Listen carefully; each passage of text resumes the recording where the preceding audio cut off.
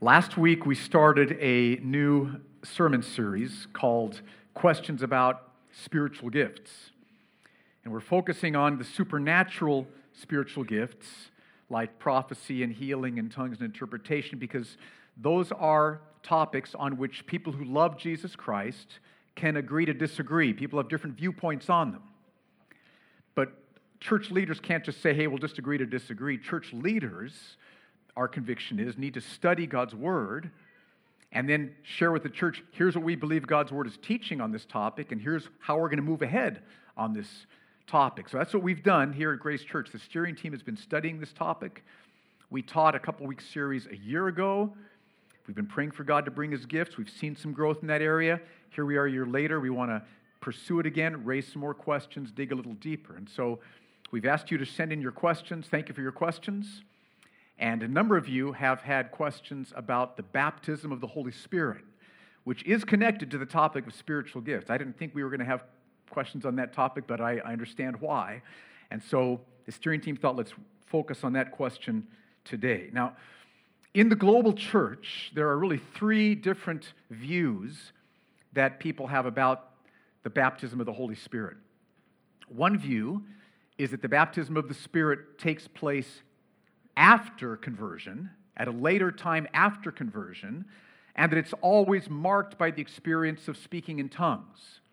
So that's the traditional Pentecostal view, and we love our Pentecostal brothers and sisters who lift up the name of Jesus and who preach God's Word. We are grateful for them, but the steering team doesn't think that's what the Bible's teaching about the baptism of the Holy Spirit entirely. But we love them, right? Okay, we're all friends. We're all on the same team together. A second view is that the baptism of the Holy Spirit takes place not after conversion, but at conversion, and that it's not marked by any particular experience. They might say that when you pray to trust Christ, you probably won't feel anything different, but the Holy Spirit will come upon you because the Bible says that He does. And we love our evangelical brothers and sisters who hold to that view. We love their honor for the Lord, how God's powerfully using them, but we're not persuaded that that's entirely right either. We find ourselves resonating more with this third group, this third view, which would teach that the baptism of the Holy Spirit does take place at conversion. It's not a separate second experience. It takes place at conversion, but it is marked by an experience. A powerful experience of the Holy Spirit making the presence of God the Father and Jesus the Son real in our hearts, helping us not just see the truth about Jesus, but feel the truth of Jesus. So we love Him, we behold Him, we worship Him. He becomes our life and our joy and our treasure. And that's our conviction as a leadership team. Now, I know we have lots of different backgrounds here, and so here's what I'm going to try to do this morning. I'm going to try to persuade you of that third view, okay? And again, what's most important for you this morning is the Bible. Not what I say, what this says. So I'm going to try to show you from the Bible why I believe that third view is what the Bible teaches. But your job isn't to take my word for it.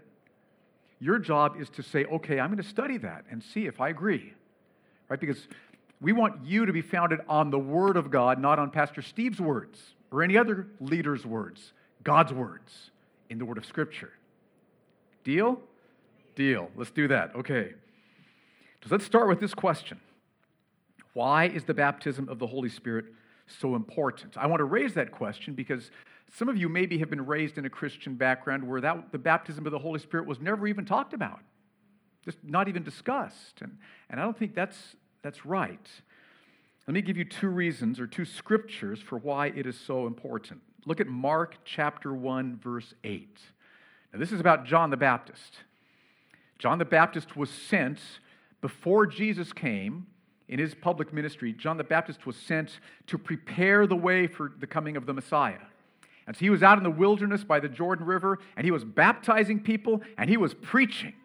And what did he preach? Part of what he preached is right here in Mark chapter 1, verse 8. Here's what he says. I have baptized you with water, but He, Jesus, the Messiah, will baptize you with the Holy Spirit.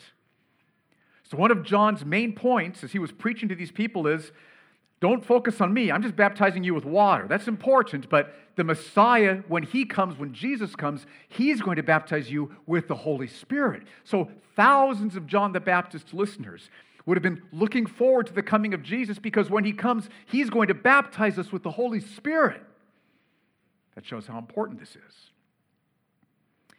Look also at Acts chapter 1, verses 4 and 5 to see some more reasons why this is so important. Acts chapter 1, verses 4 and 5. Here's the background. Jesus had already died on the cross to pay for our sins. He'd risen from the dead. And now before he ascends into heaven, he's teaching crucial truth to the apostles. And notice some of the crucial truths he taught them in verses 4 and 5. He says, and while staying with them, he, Jesus, while he was staying with the apostles, he, Jesus, ordered them not to depart from Jerusalem, but to wait, very important word, to wait for the promise of the Father, which he, Jesus, said, you heard from me. For John baptized with water, but you will be baptized with the Holy Spirit not many days from now. So notice another reason the baptism of the Spirit is so important is because it was the promise of the Father. All through the Old Testament, God had promised the day will come when he is going to pour out his Spirit in a lavish way upon thirsty hearts. Isaiah 44, chapter 3, Joel chapter 2, verses 28 and 29. So it's important because it was promised all through the Old Testament. It was also important because those four words right there at the end of verse 4, you heard from me. Jesus also taught about the baptism of the Holy Spirit. Jesus said, just like John baptized you with water, I'm going to baptize you with the Holy Spirit. Now notice those last 5 words, though, in verse 5, not many days from now. So Jesus tells the apostles, I'm going to baptize you with the Holy Spirit not many days from now. That is, not right now, but soon. But weren't the apostles already Christians? Yes. Weren't they already trusting Jesus? Yes. So they, even though they were saved, needed to wait for the baptism of the Spirit. So is that what we will experience as well? Do we become saved first and then need to wait for the baptism of the Spirit? I think the answer to that is no. Let me show you why. Let's ask the question, when are we baptized with the Holy Spirit? And look at Acts chapter 2, verses 1 through 4. This is when the apostles and all the early believers were baptized with the Spirit. Look what happens. And I want to show you why I don't think we now today need to wait. Verse 1, when the day of Pentecost arrived, they were all together in one place. With 120, all the believers at the time, they were all together in one place. And suddenly there came from heaven a sound like a mighty rushing wind, and it filled the entire house where they were sitting, and divided tongues as of fire appeared to them and rested on each one of them. And they were all filled with the Holy Spirit and began to speak in other tongues as the Spirit gave them utterance. So here's the day of Pentecost. And they are all filled with the Holy Spirit. And they all start to speak in other tongues, which means that the Holy Spirit gives them the ability to speak in languages that they'd never learned. They're glorifying and praising God in languages they'd never learned before. Now, we're going to talk more about speaking in tongues next week, Lord willing. But what I want to focus on is what this tells us about when we're baptized in the Holy Spirit. If we just had this passage, Acts chapter 2, verses 1 through 4, it looks like people are baptized with the Spirit after they're saved, because the apostles, 120, were already saved. That's why our Pentecostal brothers and sisters believe the way that they do, right? We can see why. It's because of this passage right here. That is what happened to the apostles back then, but I don't think that's what happens to us who live after Pentecost. And the reason is because of what Peter preaches to thousands of people in Acts chapter 2, a few verses later, verse 38. Here's the background. Remember, 120, Holy Spirit's poured out. They're speaking in languages they've never learned. They're heading out in the streets glorifying and praising God in these other languages. Pentecost means that Israel was filled with people from other countries, Jewish people from other countries, and each of their countries has their own foreign languages. So these visitors to Jerusalem are hearing 120. They're speaking out praise to God in the visitors' own languages, which the believers had never learned before. So many of them were like astonishing. This is a miraculous thing. They're speaking the works of God in languages that they've never learned in their own languages. Some were amazed. Others thought they've been drinking too much. And so Peter stands up and he preaches to thousands of people. And here's what he says. You can read the whole thing for yourself. He says, we've not been drinking too much. This is what God promised in the Old Testament. He sent the Messiah, Jesus, who died on the cross to pay for our sins. And he rose from the dead. You killed him, but he rose from the dead. And now, just as God promised, he is pouring out exactly what he said he would. He's poured out the Holy Spirit upon us. But you crucified the Messiah, the Lord. And the people were gripped and convicted. And they said, what should we do? And look at what Peter says in verse 38. Peter said to them, repent and be baptized, every one of you, in the name of Jesus Christ. That's water baptism. Be baptized, every one of you, in the name of Jesus Christ for the forgiveness of your sins, and you will receive the gift of the Holy Spirit. So Peter calls them to repent, just like Luke was talking to us about earlier this morning. 180 degrees, where you turn from your sin, put your trust in Jesus. Repentance, there's two sides. You turn from sin, you turn to trust Jesus. So repentance and faith in Christ, and then to express that faith in the waters of baptism. Now, I just want to make a little side comment here. That can sound like water baptism is essential in order to receive the baptism of the Holy Spirit, but that's not what happens in Acts 10, where while the message is still being preached, the Holy Spirit's poured out upon them before they're baptized. Just put that little side note there. But Peter says, because baptism is important, he says, repent and be baptized in the name of Jesus Christ for the forgiveness of your sins. And then notice the promise, and you will receive the gift of the Holy Spirit. Now think about that language. Imagine that you're one of Peter's listeners, and he said, repent and be baptized in the name of Jesus Christ, and you will receive the gift of the Holy Spirit. When would you have thought you'd receive the gift of the Holy Spirit? Right then, after you'd repented and been baptized, right? Let me see if this makes any sense. If I said to you, walk down the street, go into the bank, and you'll get a gift of money, when would you think you'd get the gift of money? Right after you walked down the street and went into the bank. Where's the money? It'd be right there, right? And so when Peter says, repent and be baptized, and you will receive the gift of the Holy Spirit, all of his listeners would have heard right now. And that's what happened. At the point of conversion, they received the gift of the Holy Spirit. So Acts chapter 2, verse 38 is what we should preach to everyone after Pentecost.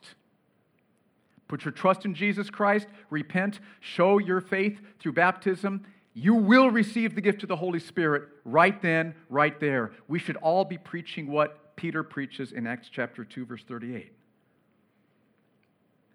Now, if that's true, and I believe it is, why did the apostles have to wait?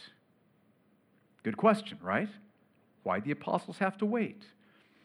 And the passage that helped me understand that, I hope it'll help you understand that, is John chapter 7, verses 37 to 39. Go ahead and turn there. It'll be up here on the screen. Here's one of the places where Jesus teaches about the baptism of the Spirit. He doesn't use that phrase, but that's what he's talking about here. I love this passage, one of my favorite passages in the Bible. Verse 37, on the last day of the feast, the great day, so here's the setting. It's a big old feast in Jerusalem. So there's priests marching, and they're carrying pitchers of water. I forget all the details, but there's a massive crowd out there, and Jesus stands up. And here's what he shouts out. Jesus stood up and cried out, if anyone thirsts, let him come to me and drink. Whoever believes in me, as the scripture has said, out of his heart will flow rivers of living water. And then John explains, Now this he said about the Spirit, whom those who believed in him were to receive in the future. For as yet the Spirit had not been given because Jesus was not yet glorified. So here Jesus is talking about the baptism of the Spirit, the promise of the Father, but he says that they had not yet received the Spirit because the Spirit had not yet been given. Now, what does that mean? We know that all through the Old Testament, thousands of Old Testament saints, men, women, young people, had experienced powerful outpourings of the Holy Spirit, right? David, in your presence there's fullness of joy. At your right hand there are pleasures forever. David and thousands of believers in the Old Testament knew the work of the Holy Spirit. So what does Jesus mean when he says the Holy Spirit had not yet been given?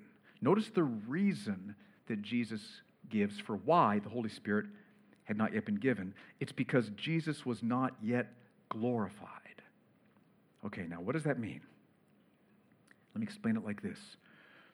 The most precious gift God can give to you, the most precious gift is the gift of the Holy Spirit, because it's by the Holy Spirit that the presence, the beauty, the glory of God the Father and Jesus the Son are made real to you in your heart, so that you don't just know facts, but you feel reality.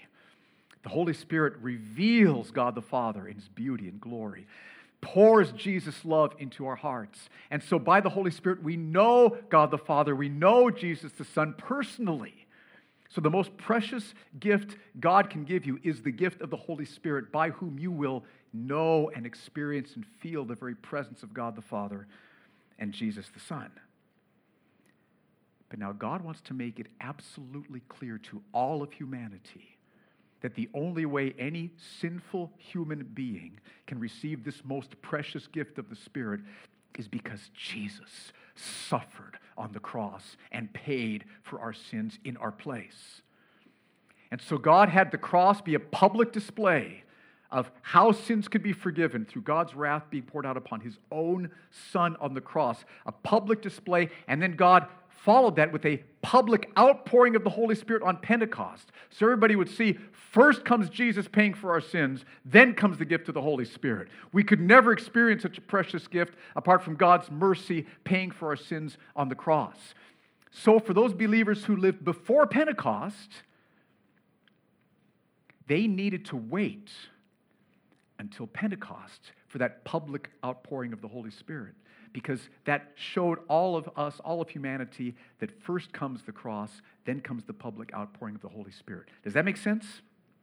That's why the apostles had to wait. That's why Jesus said to them, wait for the Holy Spirit, because the day of Pentecost hadn't come yet. He had died, he'd been raised from the dead, but the day of Pentecost is when God's going to publicly pour out the Spirit so we can see public payment for sin on the cross and public outpouring of the Holy Spirit. That's how it works. We come to Pentecost through the cross, through trusting Jesus. That's how we arrive at Pentecost. Does that make sense? So, that's why Jesus said to the apostles, wait for the gift of the Holy Spirit. And that's why Peter preached after Pentecost, you will receive the gift of the Holy Spirit. Jesus said, wait. Peter said, repent and be baptized, and you will receive. No waiting. So that's why our conviction is that the gift of the Holy Spirit, the baptism of the Holy Spirit, takes place at conversion, because Acts 2:38 is how we preach now that Pentecost has happened. Now, quick walk through the rest of the book of Acts. There's 3 other places in Acts where the Holy Spirit is powerfully poured out in ways that are, it happens many other times, but Luke chooses these 3. Acts chapter 8, Philip goes to Samaria, preaches the gospel. Samaria was an area where there's great racial hostility between Samaria and Jewish people. Hardly talk to each other, great animosity there. But Philip goes and preaches the gospel. Lots of Samaritan believers hear the good news, repent, put their trust in Jesus Christ. But the Holy Spirit isn't poured out yet until Peter and John come from Jerusalem. Apostles come from Jerusalem, lay their hands on these Samaritans, and the Holy Spirit is poured out. Now, why the delay? Lots of people give lots of reasons. Our Pentecostal brothers and sisters say, well, because there's always a delay. I'm not sure that's the right answer. I think it's because the apostles wanted to show, God wanted to show that the Samaritans are part of the church. We're not going to have a Jewish church and a Samaritan church. We're going to have one church, just like we have one church here, all different races. Jesus knits our hearts together. No matter what animosities have been there, he melts those animosities. He makes us love each other. And that's what the apostles demonstrated by going and laying their hands on them. That's Acts chapter 8. Acts chapter 10. Peter goes to Cornelius and his household, Gentiles this time. Preaches, and I said earlier, while he was still preaching about Jesus' love, dying on the cross, God sent him. You can be completely forgiven for your sins. He will pour his Holy Spirit out upon you. While Peter was still preaching, they're putting their trust in Jesus, and the Holy Spirit's being poured out upon them, and they're baptized with the Spirit right while Peter's still preaching, before they got baptized. And that's a perfect picture of how it works. It's at the point of conversion. Third instance in Acts, it's chapter 19. This one's interesting. Paul meets up with some of John the Baptist's disciples. And they'd been baptized by John the Baptist, but they'd never heard Jesus teaching. They'd never heard the gospel, the full gospel. They'd been baptized through John's baptism, but that was it. Paul says, did you receive the Holy Spirit when you believed? They said, we didn't even know there was a Holy Spirit. So they were missing some big parts of the puzzle picture here, right? And so Paul says, okay, let me tell you the gospel. He preaches Jesus to them, the cross, the resurrection. What he'll do, he'll pour out his Holy Spirit. Okay, they put their trust in Jesus, and the Holy Spirit's poured out upon them right then and there, which I think shows that once people hear the gospel and put their trust in Jesus Christ, God baptizes them with the Holy Spirit. So except for Acts chapter 8, it's clear that it happens at the point of conversion. Acts 8, little puzzling. I've given you my best shot at what's going on there. But that's why we believe that the baptism with the Holy Spirit takes place not after conversion, but at conversion. Okay, now what about the idea that the baptism of the Spirit is always evidenced by the experience of speaking in tongues? We believe in the gift of tongues here at Grace Church. Don't want in any way put that gift down, but I don't think it's right to say that the baptism of the Spirit is always marked by that gift. Tongues often accompanies the baptism of the Spirit, which we see in the book of Acts. You see that there. It's clear. We already read that this morning. But I don't think it's right to say that this is what always happens because of what Paul says in 1 Corinthians 12. I'm going to show you two different passages. First, verse 13. Here's what Paul says, 1 Corinthians 12:13. He says, in one Spirit, we were all baptized into one body. Now, that those Greek words, baptized and in and Spirit, every other time those words are used together, there's 6 other times, it's always about being baptized with the Holy Spirit. So this is not talking about water baptism in this verse. This verse is talking about being baptized with the Holy Spirit. So in one Spirit, we were all baptized, and that joins us together in one body. Jews, Greeks, Samaritans, Jews, right, the whole thing. Slaves are free. And all were made to drink of one Spirit. And notice those words, all. We were all baptized. We all experienced the baptism of the Spirit. We were all made to drink of one Spirit. So everybody Paul's writing to has experienced this. I think the implication is every believer's experienced this, but think about it. So everybody Paul is writing this letter to has experienced this. They've all been baptized with the Spirit. Now, does that mean they all speak in tongues? No, because of verses 29 and 30, same chapter. Look at what Paul says. Are all apostles? What's the answer? No. Okay, it's not a trick question. The answer is no. We know that because we are not all apostles, and because there's a Greek word that you can put into a question which shows that the answer is always no. And that Greek word is in every one of these questions here. So all are not apostles. And Paul is not asking, are all apostles like at every meeting? He's not talking about meetings here. He's talking about in the body of Christ. All are not apostles. Are all prophets? The answer is no. Are all teachers? No. Do all work miracles? No. Some do, praise God, but not all.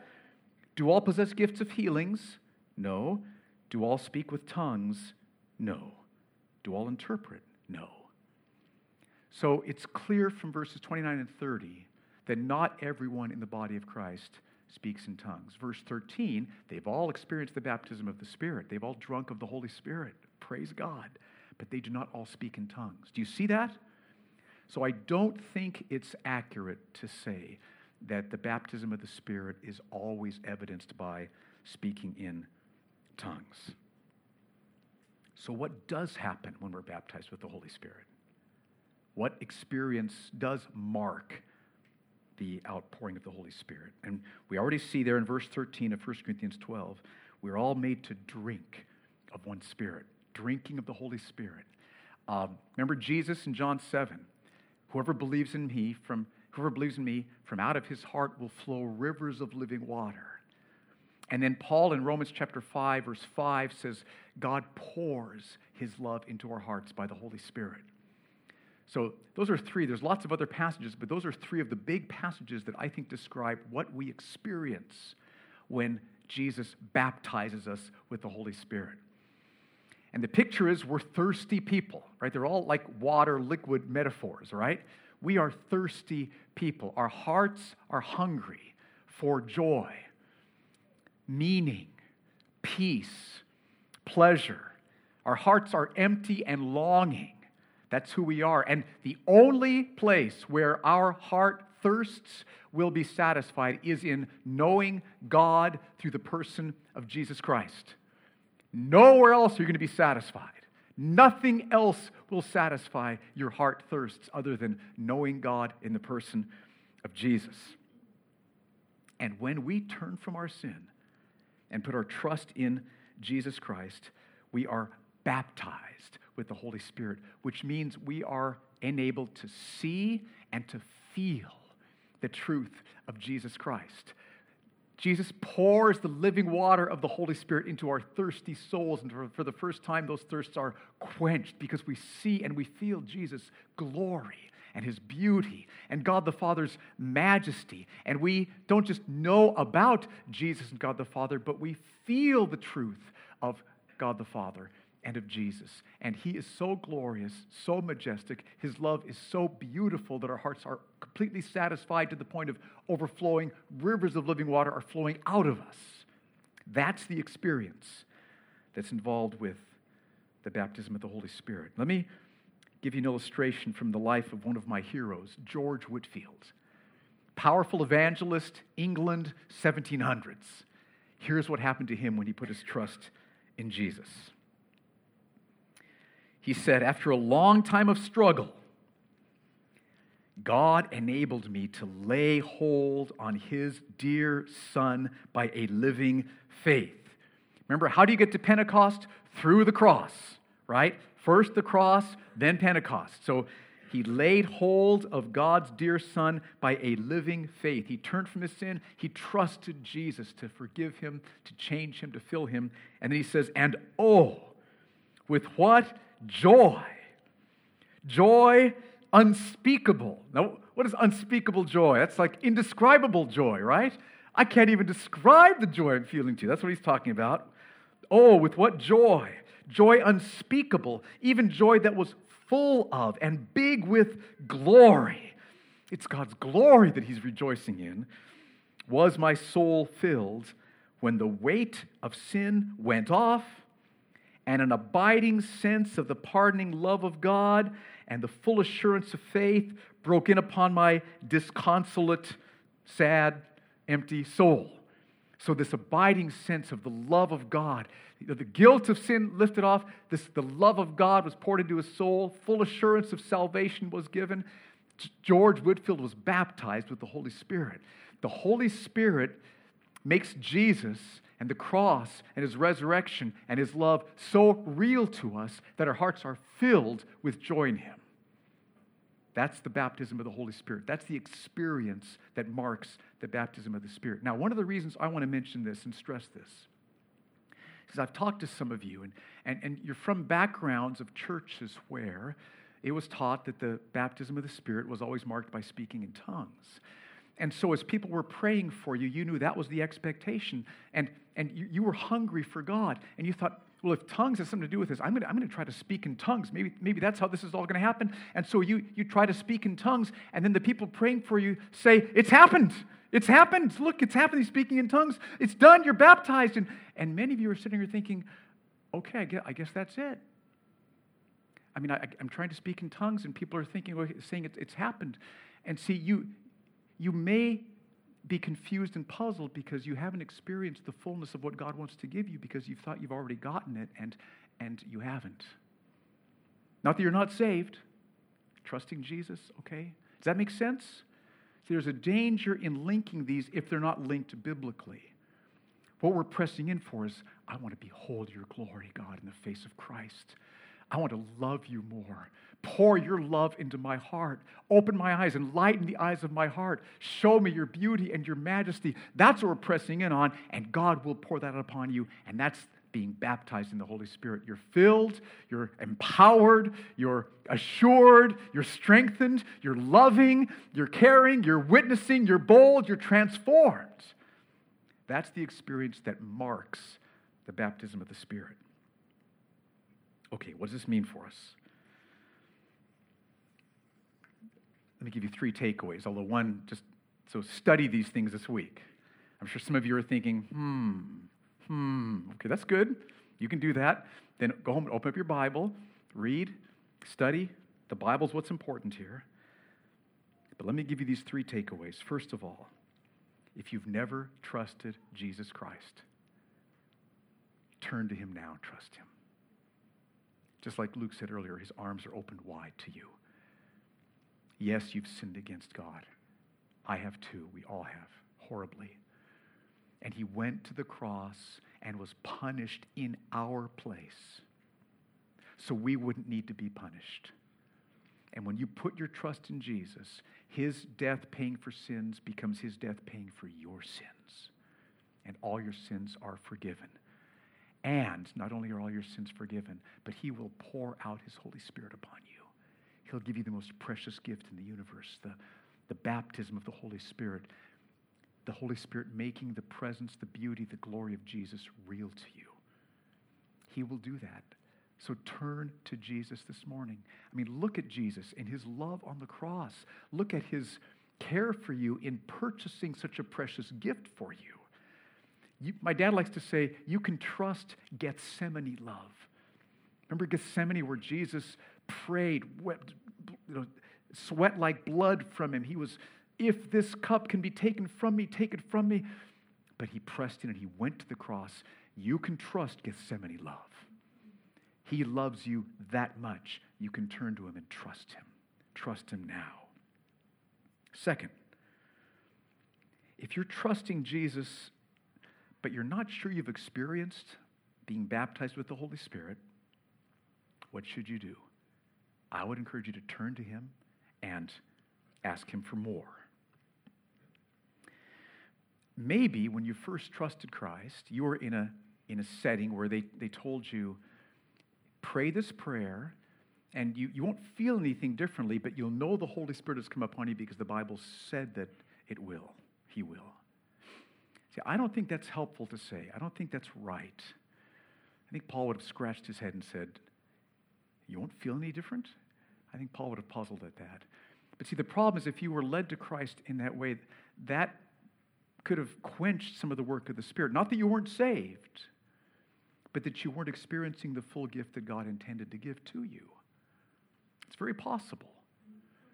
So I would encourage you, if you're not sure if you've experienced this or not, don't waste any time thinking about the past. Just like right now today, pray. Say, God, pour out your Spirit upon me. Jesus, baptize me afresh with the Holy Spirit. You know, we can experience more baptisms, more fillings of the Holy Spirit. It doesn't all stop then, right? So open up God's Word, pray, put on some worship music, maybe have somebody lay hands on you and pray for you and say, God, more. I want more of your work in my life. I want to know you more. Pour out your Spirit upon me more. Listen, do you understand there is more? There is more. And that's my third takeaway. If you are trusting Jesus and have experienced this, seek him for more. Don't rest on what happened 2 years ago. I was baptized with the Holy Spirit 2 years ago. Wonderful. Or what happened 20 years ago. Wonderful. But there's more. Paul prays that we would be filled up with all the fullness of God in Ephesians chapter 1 and chapter 3. Are you experiencing that? I don't think I am. There is more for us, more dimensions of God's glory to be seen and God's love to be felt and God's nearness to be experienced. There is more. So press in for more. How do you do that? You repent afresh. And that's important because you do realize that if you're holding on to some known sin, if you're holding on to known sin, that quenches the work of the Holy Spirit, right? It's the Holy Spirit. And if you're holding on to some unholiness, it's not going to work. So you don't need to be perfect to receive the baptism of the Spirit. None of us are. But we need to say, here's this area of sin. It's gripping me. Help me with it. You're opening your hand to Jesus saying, would you please take this? You want to be freed from it. That's all he's asking for. He'll move in and go to work, right? He will free you from that. He will fill you. So that puny pleasure, are you kidding? When I can have Jesus Christ and know him, it's called the expulsive power of a new affection. Anyway, so sin. Doesn't mean you become perfect. Doesn't mean you change yourself. Doesn't mean you overcome all your own sin. It means you say, Jesus, I don't want to sin anymore. This area, this area, this area, help me. You're repentant. You're broken. You're confessing. And then you trust Jesus. And you open up your Bible and you say, show me your glory. Put on some worship music. Show me your beauty. Come. Have somebody lay hands on you and pray for you. Pour out your Spirit upon me. And he will. Again and again and again. Luke 11:13. If you then who are evil know how to give good gifts to your children, how much more will my Father who is in heaven give the Holy Spirit to those who ask him? Luke chapter 11, verse 13. Grace Church, no matter what you've experienced in the past or haven't experienced in the past, let's be a church which is pressing on for more.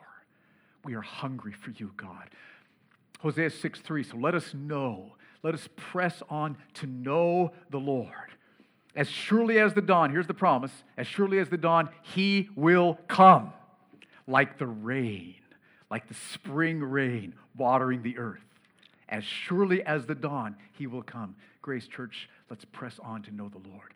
Now, worship team, why don't you guys coming up? I want to pray over us because we're going to use this last song to pray and to be asking God to do this. So Lord, I pray. Let's stand together. I'll pray.